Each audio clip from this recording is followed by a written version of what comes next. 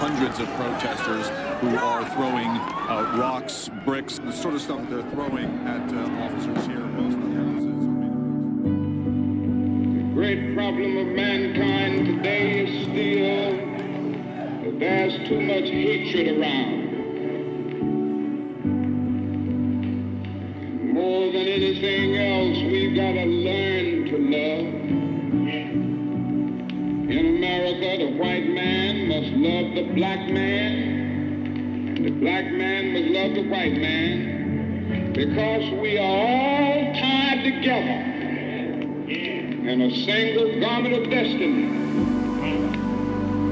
And we can't keep having riots every summer in our cities. We can't keep having all of these problems all over our nation. We are in America, and we are here to stay, and we've got to learn how to live together. We ain't going nowhere.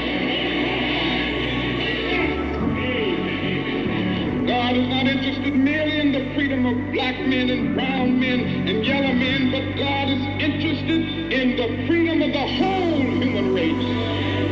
The creation of a society where all men will live together as brothers, and every man will respect the dignity and the worth of human personality. And the one way that every man will be able to do this is to remember that one word that Jesus talked about so often. That is the word love.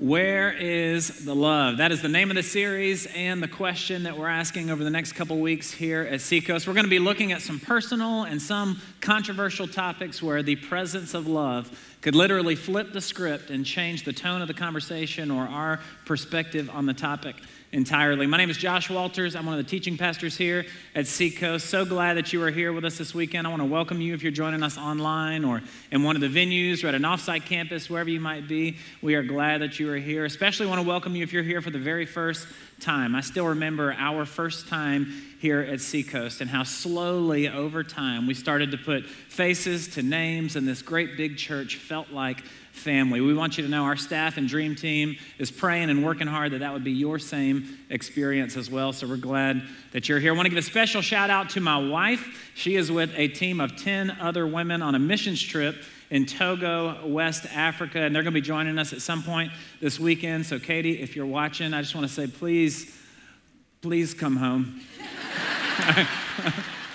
I miss you, baby. No.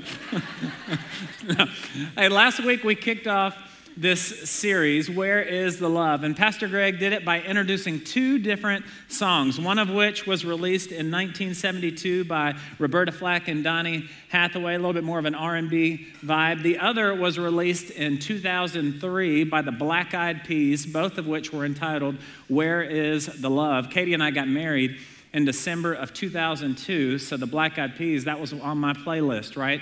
And I was asking that question a lot our first year of marriage, where is the love? But I feel like Pastor Greg left a little bit of meat on the bone for me. For any of you who might have been born in the 80s, in 1997, another band called Hanson came out with a song called Where is the Love? How many of you remember this one? Right? Some of y'all still listening to that song, aren't you? For those of you thinking, Hanson, I don't remember them. I don't recognize that song. Do you remember this one? Right? Please stop. God, stop. That song may well be in your head the rest of the day, so you're welcome. Right? I'm just here to bless you. So let me pray for us, and we'll get started. God, we thank you so much for this day. It's so crazy to me how a song that I heard in middle school, I could still know the words. It could take me back to places, recall memories, feelings. I just pray that somehow this weekend you would accomplish that same thing with your word, that it would reach places of our heart and mind, that you would establish some beliefs and convictions that we might live out of for decades to come. And so we just give you this time and pray, God, that your word would not return void. In Jesus' name, amen. Well, hey, I got a question for you as we get started. How many of you have ever participated in a mud run of some kind? All right, bunch of folks. There's all kinds of these deals, the Spartan race, the Tough Mudder, the Rugged Maniac. Well, a couple years ago, some of my friends were getting together. They were like, hey, let's sign up for the Rugged Maniac. And personally, I just hate running. And not like I dislike it, but I hate it. And for those of you who enjoy it, it's largely your fault. Because I'll be driving up the road in my car, and my question is this: have you ever seen a runner smiling? No, not until they finish, right? It's this prolonged look of like pain on their face until they actually stop running. And so I'm like, hey, that's a good idea. Why don't we pay to go running? No, I'm not doing that. That's awful. And so I thought, well, this Rugged Maniac, it's got 25 obstacles. It would kind of break up the monotony. Such a mental game for me. I'll be with friends, like, okay, let's do it. Well, we start on this Rugged Maniac, and pretty quickly I realize that a significant number of these obstacles have water in them. And that wouldn't be bad, except for it was a cold day. And so pretty much out the gate, I'm running and cold and wet. So this is already 3 times as bad as just running by itself, right? And so we come up on this one obstacle where they had dug these tunnels in the ground, probably 30-foot long tunnels. And you jump down in this tunnel, you're crawling on all fours, and it's partially full of water. Okay, so there comes a point in the tunnel where you don't see any daylight. And there's 5 or 6 people in front of you, 5 or 6 people behind you. You're only moving as fast as the slowest person in front of you, and your head keeps bumping into some stranger's muddy rear end. You know, I was like, sorry, God, crawling. Well, I realized at one point that I couldn't get out if I wanted to. I don't know where I would go or why I would want to get out, but I started panicking. My heart started racing. I'm trying not to freak out in this tunnel, all muddy, but I start screaming like, hey, go, you know? So I eventually get out, but I'm telling you, like I was scared. It brought about all kind of anxiety for some reason. Well, we finished the race, a couple weeks go by, we get this email from Rugged Maniac that you could sign up now, enter in this code, and save some money. Do next year's race. So all my friends are like, hey, let's do it, man. Let's sign up for the race. And immediately, guess where my mind went? Back to that tunnel.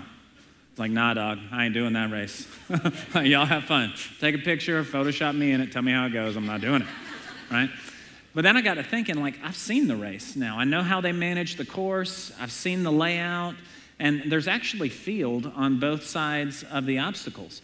And so I could run the race. And when we get to that obstacle, y'all go ahead and I'll just run around. And I'll pick back up on the other side. Right? We can do that thing together. So I thought, yeah, I'll do that. That's fine. I just won't do that obstacle. And for that matter, I'm not going to do the buried pole hop or the swingy thing either. You know, I ain't trying to hurt myself, not out here to impress anybody. I just want to have fun, make some memories with my friends, right? So that's what I did. I finished the race. At the end of it, they gave me this medal, right? I went home. My kids thought I had done something awesome, right? But I didn't do the obstacles. I got the T-shirt just like everybody else. Worked out well for me. Now, it's okay in a mud run when you come up on an obstacle that scares you, that brings about fear or anxiety of some kind. It's okay for you to go around it. But what do you do in life when you come up on a season or a circumstance that brings about that same kind of anxiety or terror within you? And there is no field to where you can just go around it, but you have to go through it. The very thought of it keeps you up at night. It starts robbing you of sleep. Man, you're anxious, you're afraid, you're worried about it. It terrifies you. There's a way around it. You've seen some people take that route as well, but you acknowledge that, man, if you try to avoid it instead of just going through it, what you're really doing is trading one set of problems just to take on another. You know, there's probably a lot of areas of life that illustration or picture would be applicable, but the primary one that comes to mind for me is in the context of marriage. The question that I want us to ask today is, where is the love for marriage? And before we get started, I'd like to set some ground rules. I know that in a room this size, or even this weekend, that there's thousands of people joining us that are in all walks of life, right? There's some folks that have been divorced, others that have been remarried, others that right now in this season may be in the most painful season of your life. And because of that, a couple passages I want to share with you. The first of which is Romans 8, 1 and 2. It says, "Therefore there is now no condemnation for those who are in Christ Jesus, because through Christ Jesus, the law of the Spirit who gives life has set you free from the law of sin and death." That word there, condemnation, means there is no damning sentence. As you look into your future, there is no label. You're not destined to a future of pain or loneliness because of your decisions and the consequences of your sin or things that have happened to you. You need to know that the abundant life that Jesus came to offer me is the same thing that he has in store for you. And so God's heart nor my intent is for you to leave today feeling any shame or guilt because of where you've been, what you've done, or where you might be today. In fact, Romans 8:28 there on your outline says that we know that God works all things, say all things together for the good, say good, all things for the good of those who love him, who are called according to his purpose. Somehow God, in his grace and kindness for us, is able to redeem our choices, our sin, our brokenness, to even still then bring about good in our lives. I would not be here today had my dad not gotten a divorce from his first wife, married my mom, and the two of them had me. Somehow, God in his grace and kindness uses all things to bring about good in our lives. The two institutions established by God are the church and the family. The church is the vehicle in which the gospel, the good news, advances. Not the building, but the people. The church is a community of people committed to gathering together, hearing the truth, responding in faith, living on mission, and continually being transformed into the image and likeness of Jesus. Matthew 16 says, "Not even the gates of hell will prevail against God's church." Knowing that the enemy can't stop it, he targets all of his efforts on the family. The family is the fabric of the church. When someone takes a step towards God for the very first time and they show up to this place, they don't encounter an institution, they encounter a person, right? It's within the context of a family that you experience love and acceptance and faithfulness and forgiveness.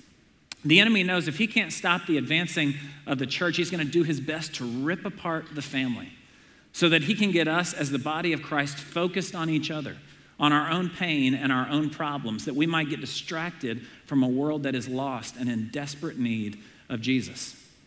Every Monday, we have a meeting here at Seacoast called Message Planning, and the teaching pastor who's up that week comes into that meeting with the topic, the passage, a proposed outline. They bring everything they've got into this meeting, and there's a team of people that kind of give them feedback and help give illustration ideas to help make the message as good as it could possibly be. And this week, I came into that meeting with much of the scripture there on your outline, but I also had a Facebook post that I wanted the team to read. It was written by a friend of mine named Bonnie Farrell. Her and her husband, Preston, have been married for 11 years. Preston's family has been a part of our church and very involved for a long time, and I'd like to share her Facebook post with you. This is what it says. "Preston and I have been married for almost 11 years.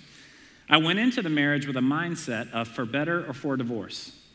I have entertained the idea that if things don't work out with us, that's okay. For 11 years, I've lived with one foot out of the door. As you can imagine, that doesn't bode well and doesn't develop security or trust or intimacy for that matter. While I've had this one foot in and one foot out of the door mentality, Preston has always declared that divorce is not an option. He has held on tight to our covenant and chased after me, reining me back in. Quite honestly, it's probably why we are still together today. The amount of times that I have told this man that I was leaving him is too numerous to count. Even in the midst of that, he has remained steadfast.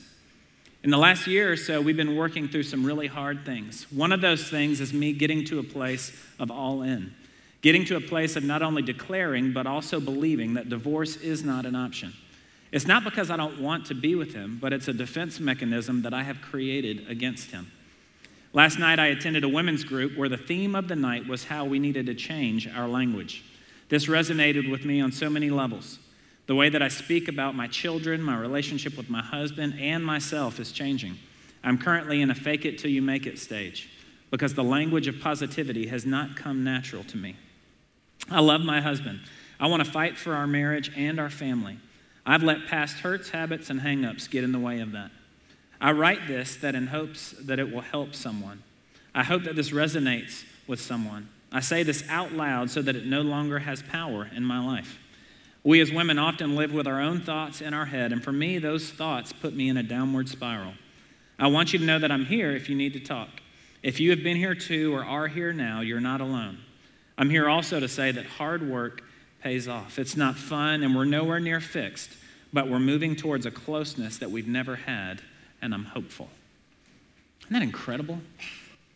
Man, the first time I read it, literally, I sat in my desk and cried.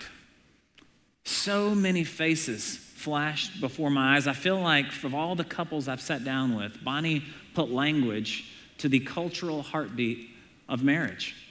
I've never heard that phrase for better or for divorce. So many couples recite the same words at the altar as they're exchanging vows, but the reality of their posture looks much more like the painting that was done today in the opening set of worship, right? It's a bride and a groom at an altar with their fingers crossed behind their back, right? You've never seen that, and it looks comical, but it's the truth behind what so many couples do today. I really hope this works out, but if not, that's okay, right? Well, man, her posture and Preston's response is so countercultural, because essentially what Bonnie said without saying was that I acknowledge that I'm part of the problem. I've got some work to do. I've maintained this attitude. I've done these things, and because of that, I've been doing some hard work. They've been working on it together all the while she's told him, I want to leave you. I'm going to leave you. He has been steadfast. Man, what a picture of God's love for us. That's what the nature of this relationship is supposed to be. Divorce is not an option. He's told her over and over. I have every reason in the world to believe that they're going to experience every bit of the goodness and blessing that God had in mind when he created this covenant because of their willingness to work on it. Man, her humility and courage just to put that out there. So marked me. That day in message planning, as we started processing that post, there's a guy named Jim who's a part of that meeting that was born in the 40s. And he said, hey, as I was a kid growing up in the 50s, I knew what divorce was, but literally in my school and my family and my neighborhood, I didn't know a single kid whose parents had actually done it. I was like, what? Pastor Chip said, yeah, me too. I didn't know anyone. I was like, are you kidding me? Can you imagine a childhood where as a kid you didn't know anyone who had actually done this? Our kids have so many friends in our neighborhood from their school whose parents have gotten divorced. They've in some way seen the pain and emotion of it up close. That, man, Katie and I can't even have intense fellowship at the house without one of our kids coming up to us with tears in their eyes to say, are you and Daddy getting a divorce? It's like, baby, why would you think that? No, we're not getting a divorce, but they've seen it firsthand, right? They've experienced the pain and consequences of divorce. Now, growing up as a kid in the 50s, the outcome of those marriages might have appeared to be more noble, but the question that came to mind for me is, were people just happier then? Like, was marriage just easier? It's like, no. People were still people in the 50s. And if there were guys wanting divorces in biblical times, and there are today, you can be sure that there were in the 50s. Just because the outcome of their marriages appeared to be more noble because they were staying together does not mean that they were happier, even though they aligned more with God's intent. So what was God's intent? Genesis 2 there on your outline says it this way. The Lord God said, it is not good for man to be alone. I will make a helper suitable for him. Now the Lord God had formed out of the ground all of the wild animals and all the birds of the sky. He brought them to man to see what he would name them. And whatever the man called each living creature, that was its name. So the man gave names to all the livestock and birds of the sky and all the wild animals, but for Adam no suitable helper was found. So the Lord God caused the man to fall into a deep sleep, and while he was sleeping, he took one of the man's ribs and then closed up that place with flesh. Then the Lord God made a woman from the rib he had taken out of the man, and he brought her to the man. The man said, this is now bone of my bone and flesh of my flesh. She shall be called, whoa, man. A little something for you there. She was taken out of man. That is why a man leaves his father and mother and is united to his wife, and they become one flesh. Adam and his wife were both naked, and they felt no shame. One man, one woman, becoming one flesh. That was God's intent. The question then is, why didn't people get divorced in the 50s? And I would argue because it was culturally frowned upon. Culturally, it wasn't acceptable. There would be consequences for folks who did it. So they would rather stay in a marriage and be miserable than get a divorce and be labeled by society. Comparatively, where you look at today, my goodness, the shift that we have made. Our culture has elevated our happiness above our commitment to our marriage. It said you've only got one life, right? Biblically, there are some passages that talk about it, right? You can get a divorce if he's been unfaithful sexually. Well, we've broadened that to mean that if he's unemployed, if he's not providing, if he's not a good dad, if she's not a good wife, if she's not able to manage the home, if you're just tired of working on it, you ought to get out of it. Biblically, there's some grounds, right? God made a consent, didn't he? There in your outline, Matthew 19, Jesus addresses that. It says, some Pharisees came to him to test him. They asked, is it lawful for a man to divorce his wife for any and every reason? Haven't you read, he replied, that at the beginning the Creator made them male and female and said, for this reason a man will leave his father and mother and be united to his wife, and the two will become one flesh. So they are no longer two but one flesh. Therefore, what God has joined together, let no one separate. Why then, they asked, did Moses command that a man give his wife a certificate of divorce and send her away?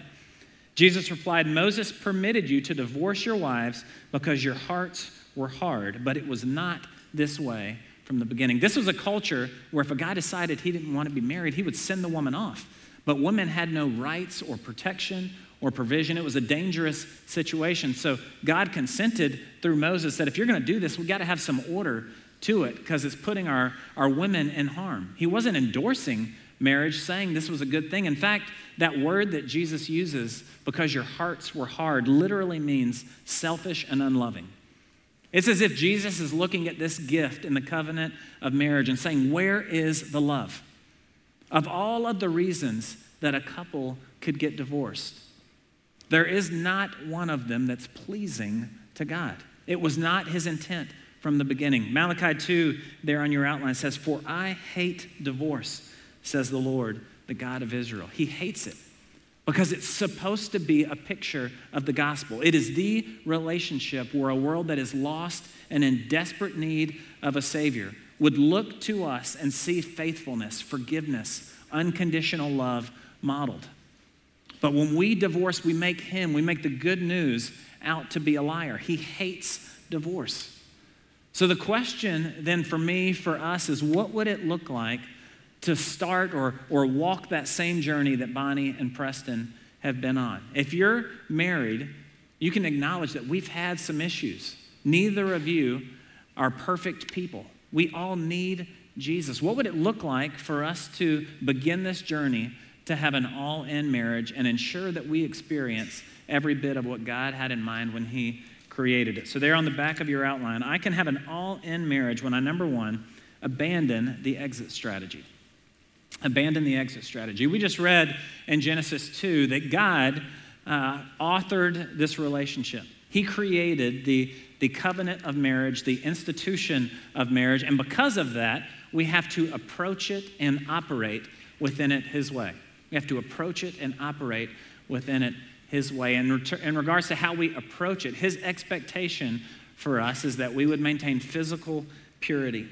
1 Corinthians 7:2 there on your outline says, because of the temptation to sexual immorality, each man should have his own wife and each woman her own husband. So one man, one woman, that this would be a gift that you experience and share together. Hebrews 13:4 says, let the marriage bed be held in honor among all, and let the marriage bed be undefiled, for God will judge the sexually immoral and the adulteress. Guys, what he's saying is that until she is your bride, she is the bride of Christ.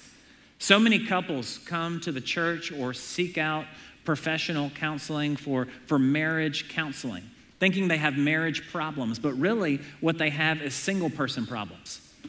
Because when they were dating, they struggled to maintain purity. They struggled to have discipline in this area, and they brought that into their marriage. And now that lack of discipline and commitment is manifesting itself in other areas. We want to approach this our own way, but God laid out for us how we have to approach it. I've been in premarital counseling appointments before, and part of that process, when you come to see a pastor, I'll explain to folks we sit down with, the reason you've come to see me and not a justice of the peace is because you want God's favor and blessing in your marriage, and because of that, we have to approach it His way. And so we'll talk through the purity covenant, and then I'll ask them, are you sleeping together? And their eyes are like, boom, like I wasn't expecting them to say that, you know? And so I had one couple where at the same time, the guy said no and the girl said yes. I was like, I'm gonna let y'all talk about this for a minute. I might need to do another teaching. This could only mean one thing.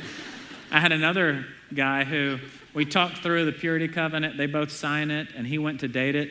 And homeboy literally looked up and asked me if he could post-date the purity covenant. Can we just get one more meeting in before? Let me circle back here. I think you missed the point entirely. The heart of this issue, right?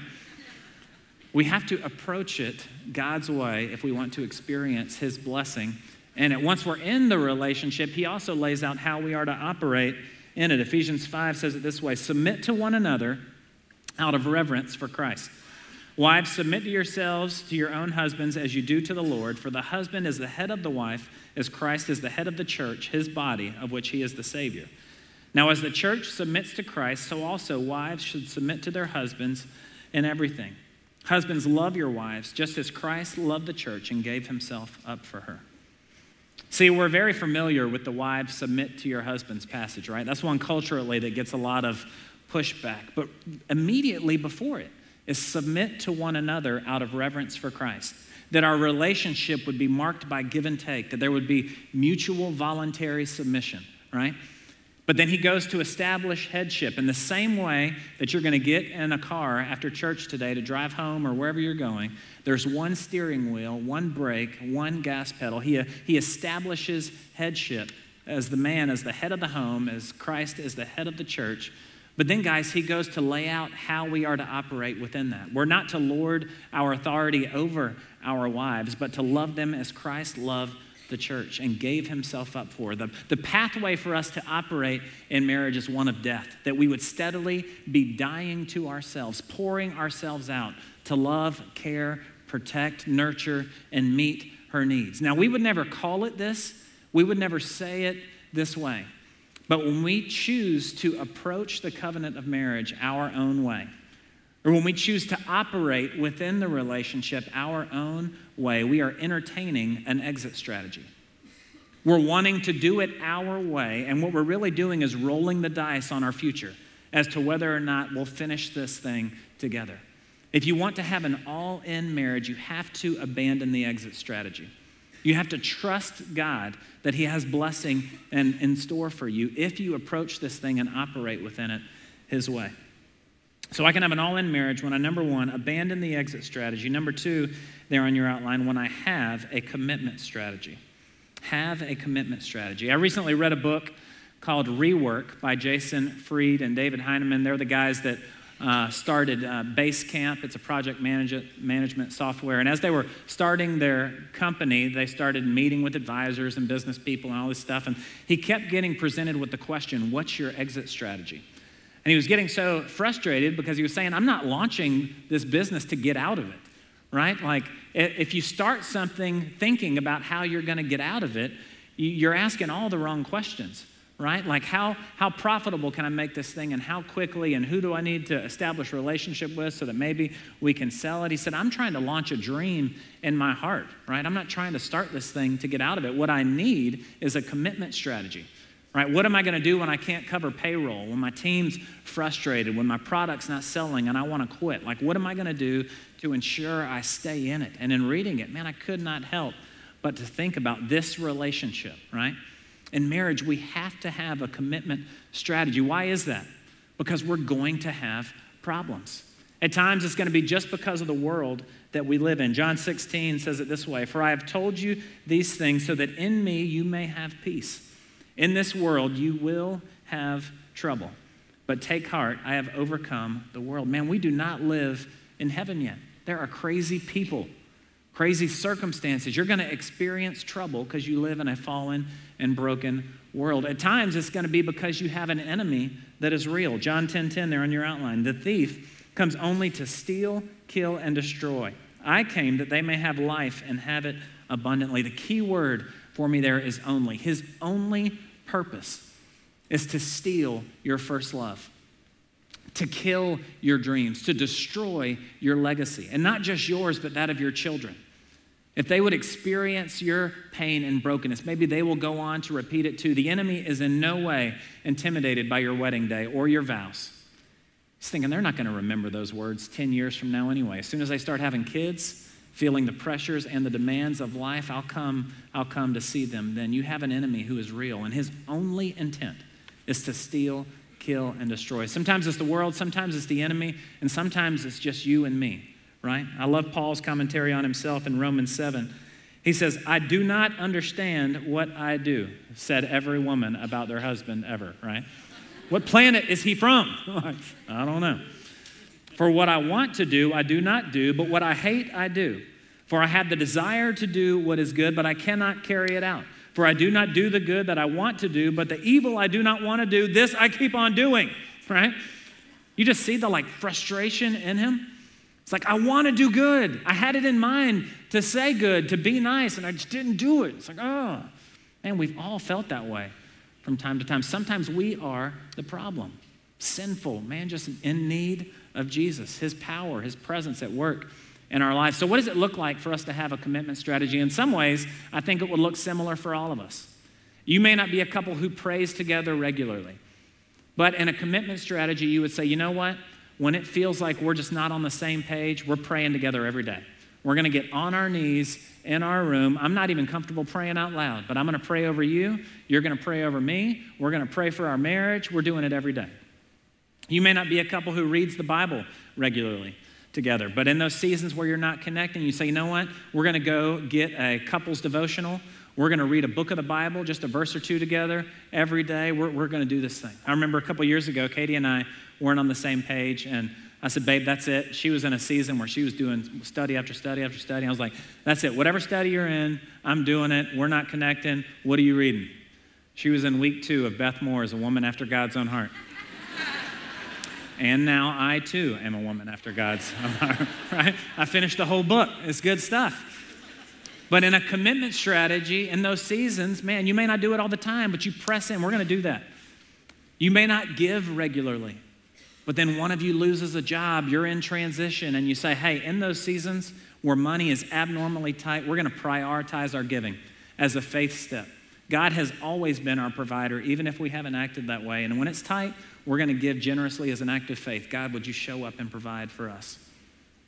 Maybe because of kids and work and life, date night has kind of got put to the side. You think about when we were first dating and together, we used to go out dancing. I would surprise her, do all this stuff. So when you're not on the same page, you say, babe, we're going out dancing. I've been looking online. I found a club. I'm going to see what moves I got left. We're going to go out and just have a good time together, right? Maybe intimately, right? You're just not on the same page. Well, you don't withhold it from one another. You kick off the 7-day challenge. Amen. I hear it. Some of you are thinking, like, what is the 7-day challenge? It's exactly what you think it is. We have 6 kids. It will bless you and bear fruit, okay? But you don't withdraw. There's ways that it might look different for you. There's ways that it'll look similar for all of us, but we have an enemy who is real. We live in a fallen world. Our only hope of making it is having a commitment strategy. So I can have an all-in marriage when I abandon the exit strategy, have a commitment strategy. Number 3 there on your outline, dream about finishing together. Dream about finishing together. Last year was our 15th wedding anniversary. Katie and I don't travel a whole lot, but we started talking to people who do, to say, hey, if you could go back to any place that you've been, where would it be? Like, where was your favorite? And over again, we started hearing Cape Town, Cape Town, Cape Town. So we started Googling Cape Town. What is there to do there, right? What kind of places could we stay? What kind of things could we do? And eventually our Google searches turned into some reservations, and before long, we were there, right? We rode in a helicopter. We went kayaking with penguins. We hiked all these trails. It started with a conversation that then became a vision, right? A preferred picture in our minds of our future, which then became a reality. Proverbs 20, or Habakkuk 2, there on your outline says, write the vision, make it plain on tablets, so that he may run who reads it. Write down the vision. Very few of us have a positive mental autopilot, if you will. We're not going to drift into our preferred future on our own, right? We have to chart a course, decide where we want to go. We've got to write it down so that we can run after it. Katie and I have more vision for the grandparent version of ourselves than I do for what our life will look like in 5 years, right? We're going to be called Bear and Ruby. Those are going to be our grandparent names. We actually tattooed them on our ring fingers.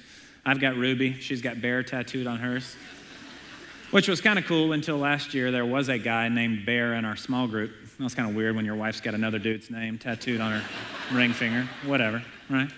We purchased bearandruby.com. It's going to be a blog where when our kids eventually have kids and they bring them to Bear and Ruby camp, that's another thing we're doing in the summer, we're going to be able to post pictures and blog, and they can read about what the kids are up to, right? We've got all this vision for this future, one day hoping that that's going to be what we walk into. Proverbs 29 says, where there is no vision, the people perish. Some translations say they cast off restraint, literally meaning that they do whatever. And I think that in large part is why we live in the culture that we do today, just a lack of vision. People not dreaming about finishing this thing together. What does our preferred future look like? What do we want to see God do in us and through us, and then going after it? I love Paul's heart in Philippians 3. He says, brothers and sisters, I do not consider myself yet to have taken hold of it, but one thing I do, forgetting what is behind and straining towards what is ahead, I press on towards the goal to win the prize for which God has called me heavenward in Christ Jesus. Man, I see him straining forward, wanting all that God has for him. And that's the posture we need to take both individually and for our marriage. God, I don't want to roll the dice on what you had in mind. Give me some vision. What would it look like, some dream for us to finish together? You know, the art for this series on your worship guide or on the screens comes from 1 Corinthians 13. It's kind of the anchor passage on love. If you've ever been to a wedding, chances are you've heard it read there. And we blacked out all of the other words in that text to pose the question, where is the love? And what's interesting to me about it is that scripture introduces a list of what love is and what love is not. That love is patient, that love is kind, but that it does not boast, it does not envy. Well, in that list of things that love is are many of the same words that we find in Galatians chapter 5 that talks about the fruit of the Spirit.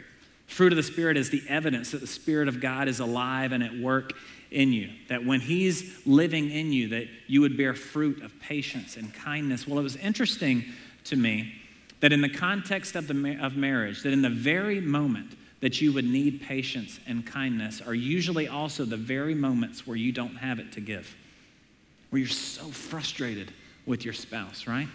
Where you're tired of him doing this, you're tired of her talking to you that way. The idea that it presents to me is just how much we need the Spirit of God. We have no hope at making this thing apart from Jesus, apart from his work in our life.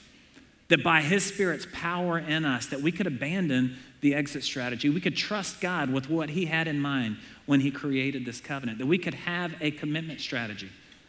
That you could know you have an enemy and it is not your spouse. Your battle is not against flesh and blood, but spiritual forces of evil in heavenly realms. He or she is not the target. So have a plan that we might finish this thing together.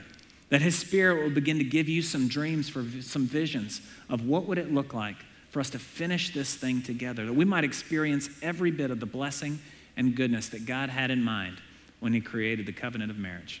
Let's pray. God, I thank you so much for this weekend, and I thank you, God, for this message, and just pray, God, that somehow today you would give us some vision of finishing together. Whether we are in a great season and have been married for a long time, or we would say that, man, we're in a hard season, or we would say that one day we desire to be in that kind of relationship. God, that you would give us some vision of finishing together, that 60 years from now, if we were to raise hands as to those that have experienced the pain and consequences of divorce, your church would be a shining light in this area.